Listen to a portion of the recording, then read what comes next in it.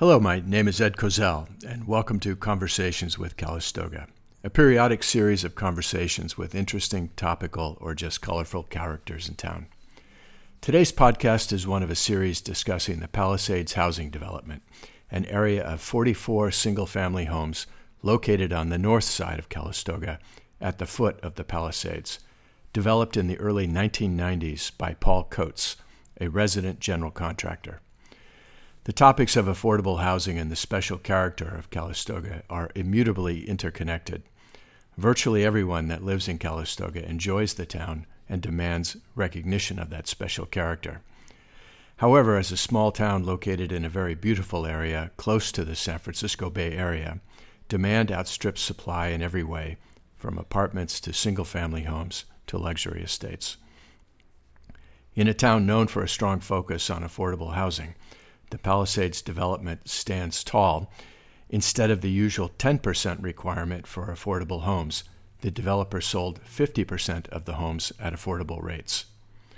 How this was accomplished was the topic of the conversation with Paul and Kate Coates in the first of this series. Today's conversation is with Kevin Eisenberg, who together with his wife Mary Hastings purchased one of the first homes in that development.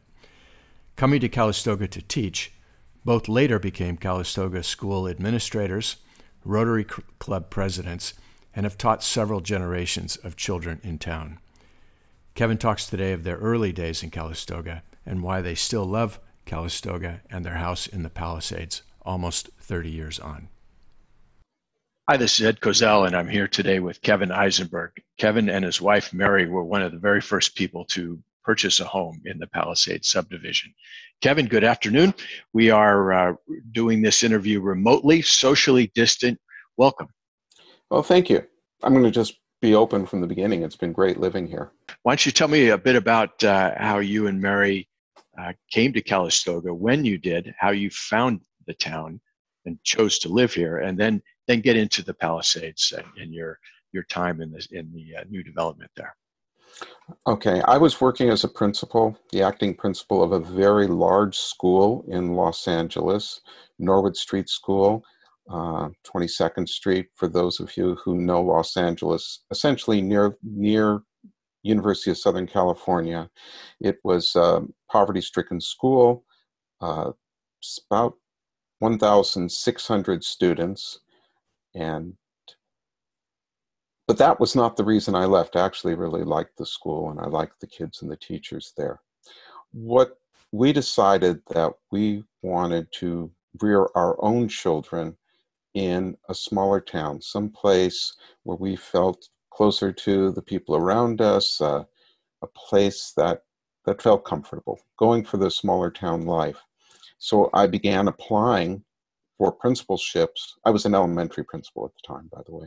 I was applying for elementary principalships in a few areas, the wine country, the foothills, and also in a few places in random spots in Northern California.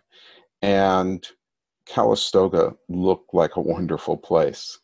I came up, I interviewed. It was a successful interview. I went back for a second interview. At that time, I also brought a movie camera and was just wandering through neighborhoods, taking a movie. Actually, some of the time was holding the camera outside my car because Mary, my wife, had never been to Calistoga. And then when the position was offered, she took an incredible chance. And just based on my description and the films, we decided to accept the offer. So how large was the school at that time?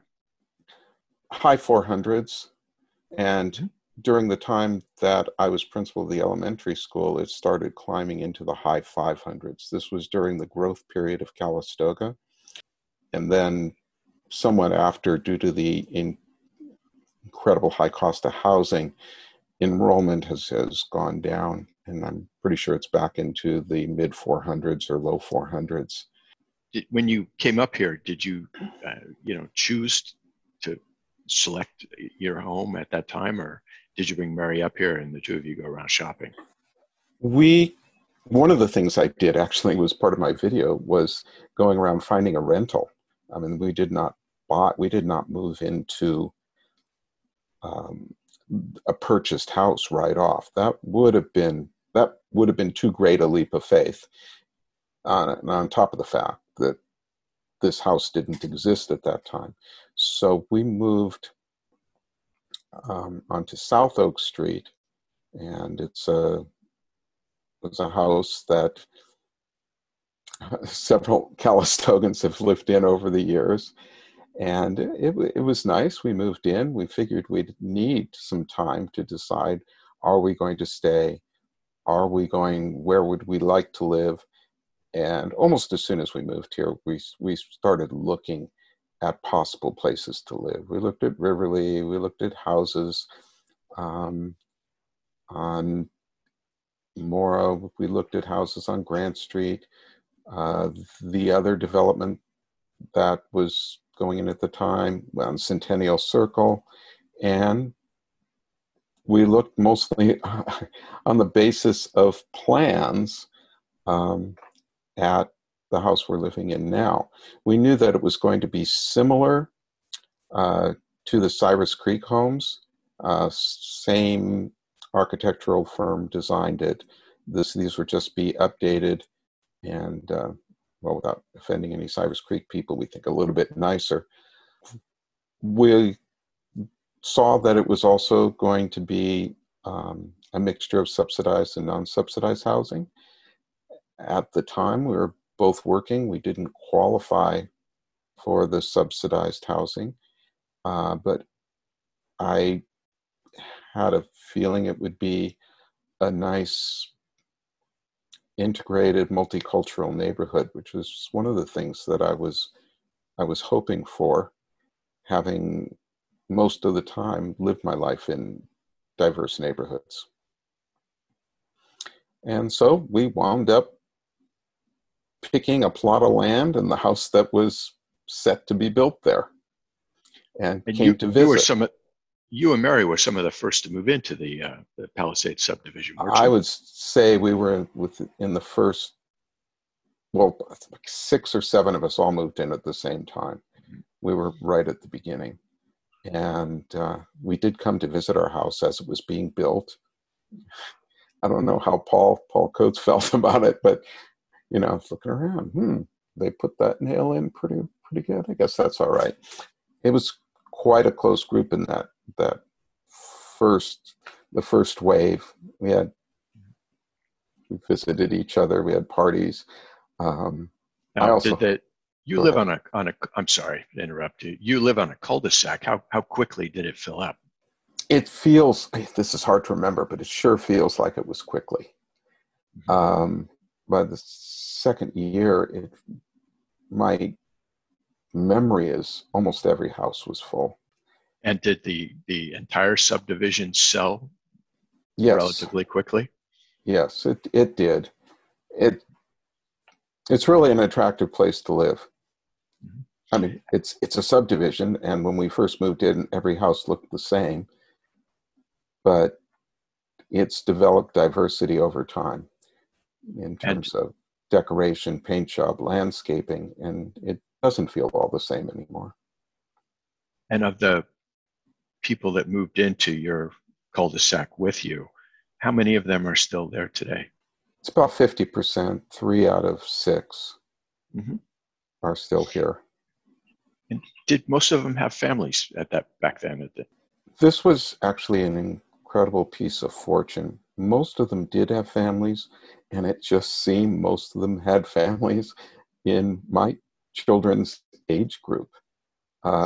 It was a great place for the kids to grow up. My son especially, he was on the street in the cul-de-sac playing with kids all the time. There were constant basketball games, football games, baseball practice. And as far as I remember, not one window was ever broken. Though balls hit a lot of cars, but I don't think there was ever a huge problem with it. So when so you've been here or in that subdivision going on 30 years now. And when you look at how it's evolved, can you comment on how it's evolved over time? Well, first of all, the best thing is everybody's done landscaping and everything looks nice. Um, New people have come in. Uh, it still maintains its diversity. Some of the things that happened, it went in cycles. The kids that were here when we moved in, the kids in my children's age group, they got older. They're gone. And for a while, it seemed like there were no children in the development anymore. And then the second wave, and this is people who have mostly moved in subsequently, and it seems now the neighborhood is full of kids again. Though in my immediate cul-de-sac, I don't quite see the aggressive sports that I did when my kids were playing. Do you have a sense that any of the homes are second homes, or are they all owner occupied? I know you probably don't know the exact answer, but in my neck of the development, they're all owner occupied. Mm-hmm.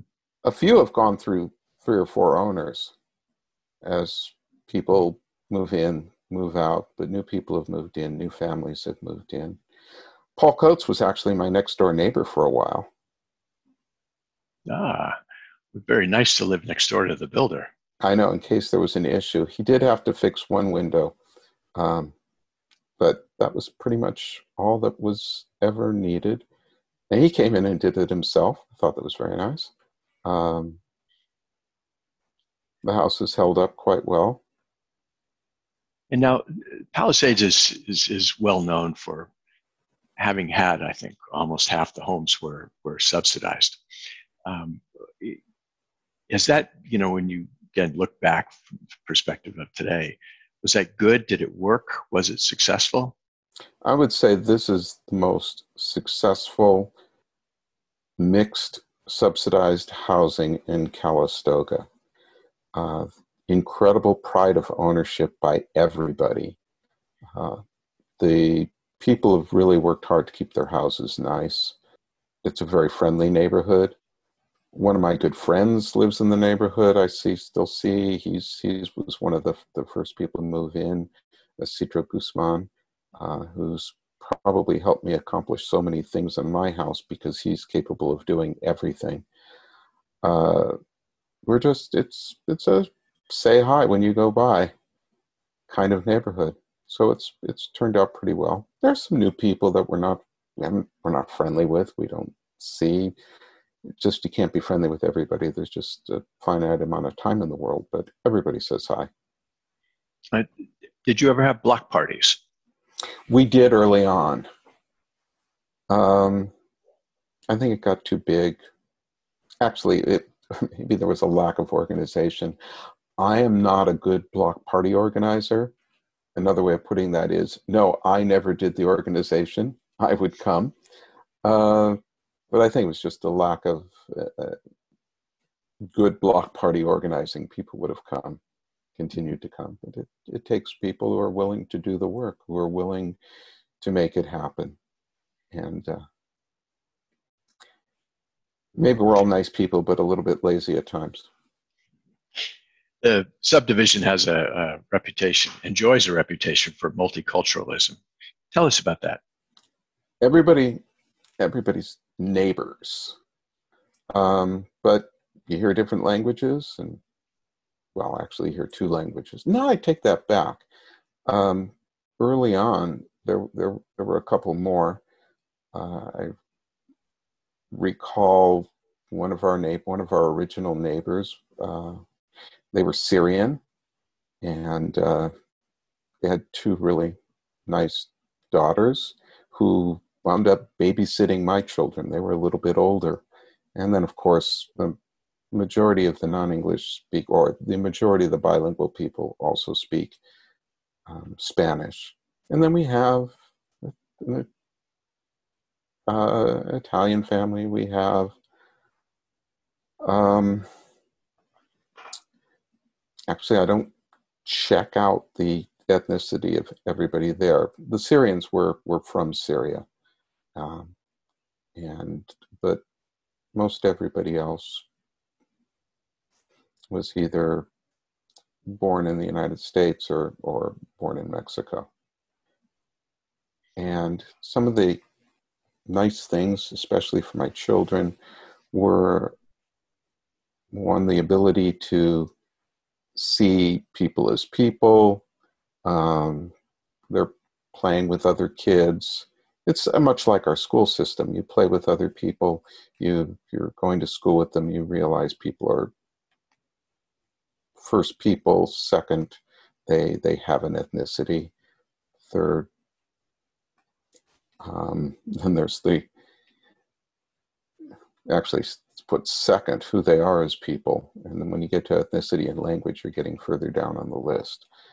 My kids both became pretty much able to speak in Spanish and understand Spanish, though the kids, as is typical, you're here for a very short period of time and the kids start speaking at least the basic English. So English was absolutely, no matter who anybody was, English was the lingua franca of the neighborhood. Do you know if any of the first generation children have come back in as homeowners into the subdivision? Not as homeowners, as far as I know, but there are still some people whose children have returned just because of economics. Okay, my son lived with us for a year between one of his job well, actually it wasn't a full year, it was probably about half a year between a job adventure when he was in his early 20s.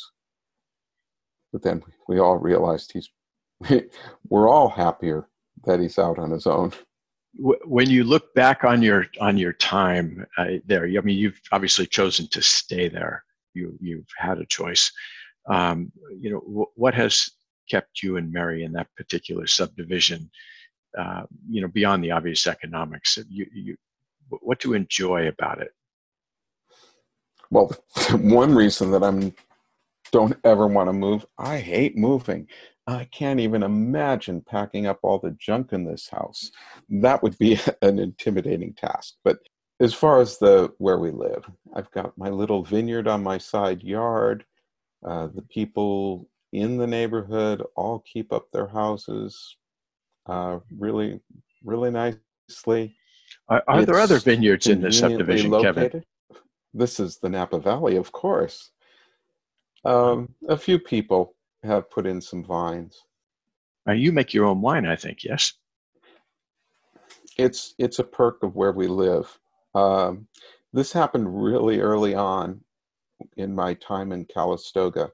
The husband of one of the teachers who worked at the school happened to be a vineyard manager for several vineyards. And we were also bicycling buddies. We used to go biking, mountain biking and road biking. And I started asking him about how you put in a vineyard. Pretty soon we were doing it together. He found the right grapes for me.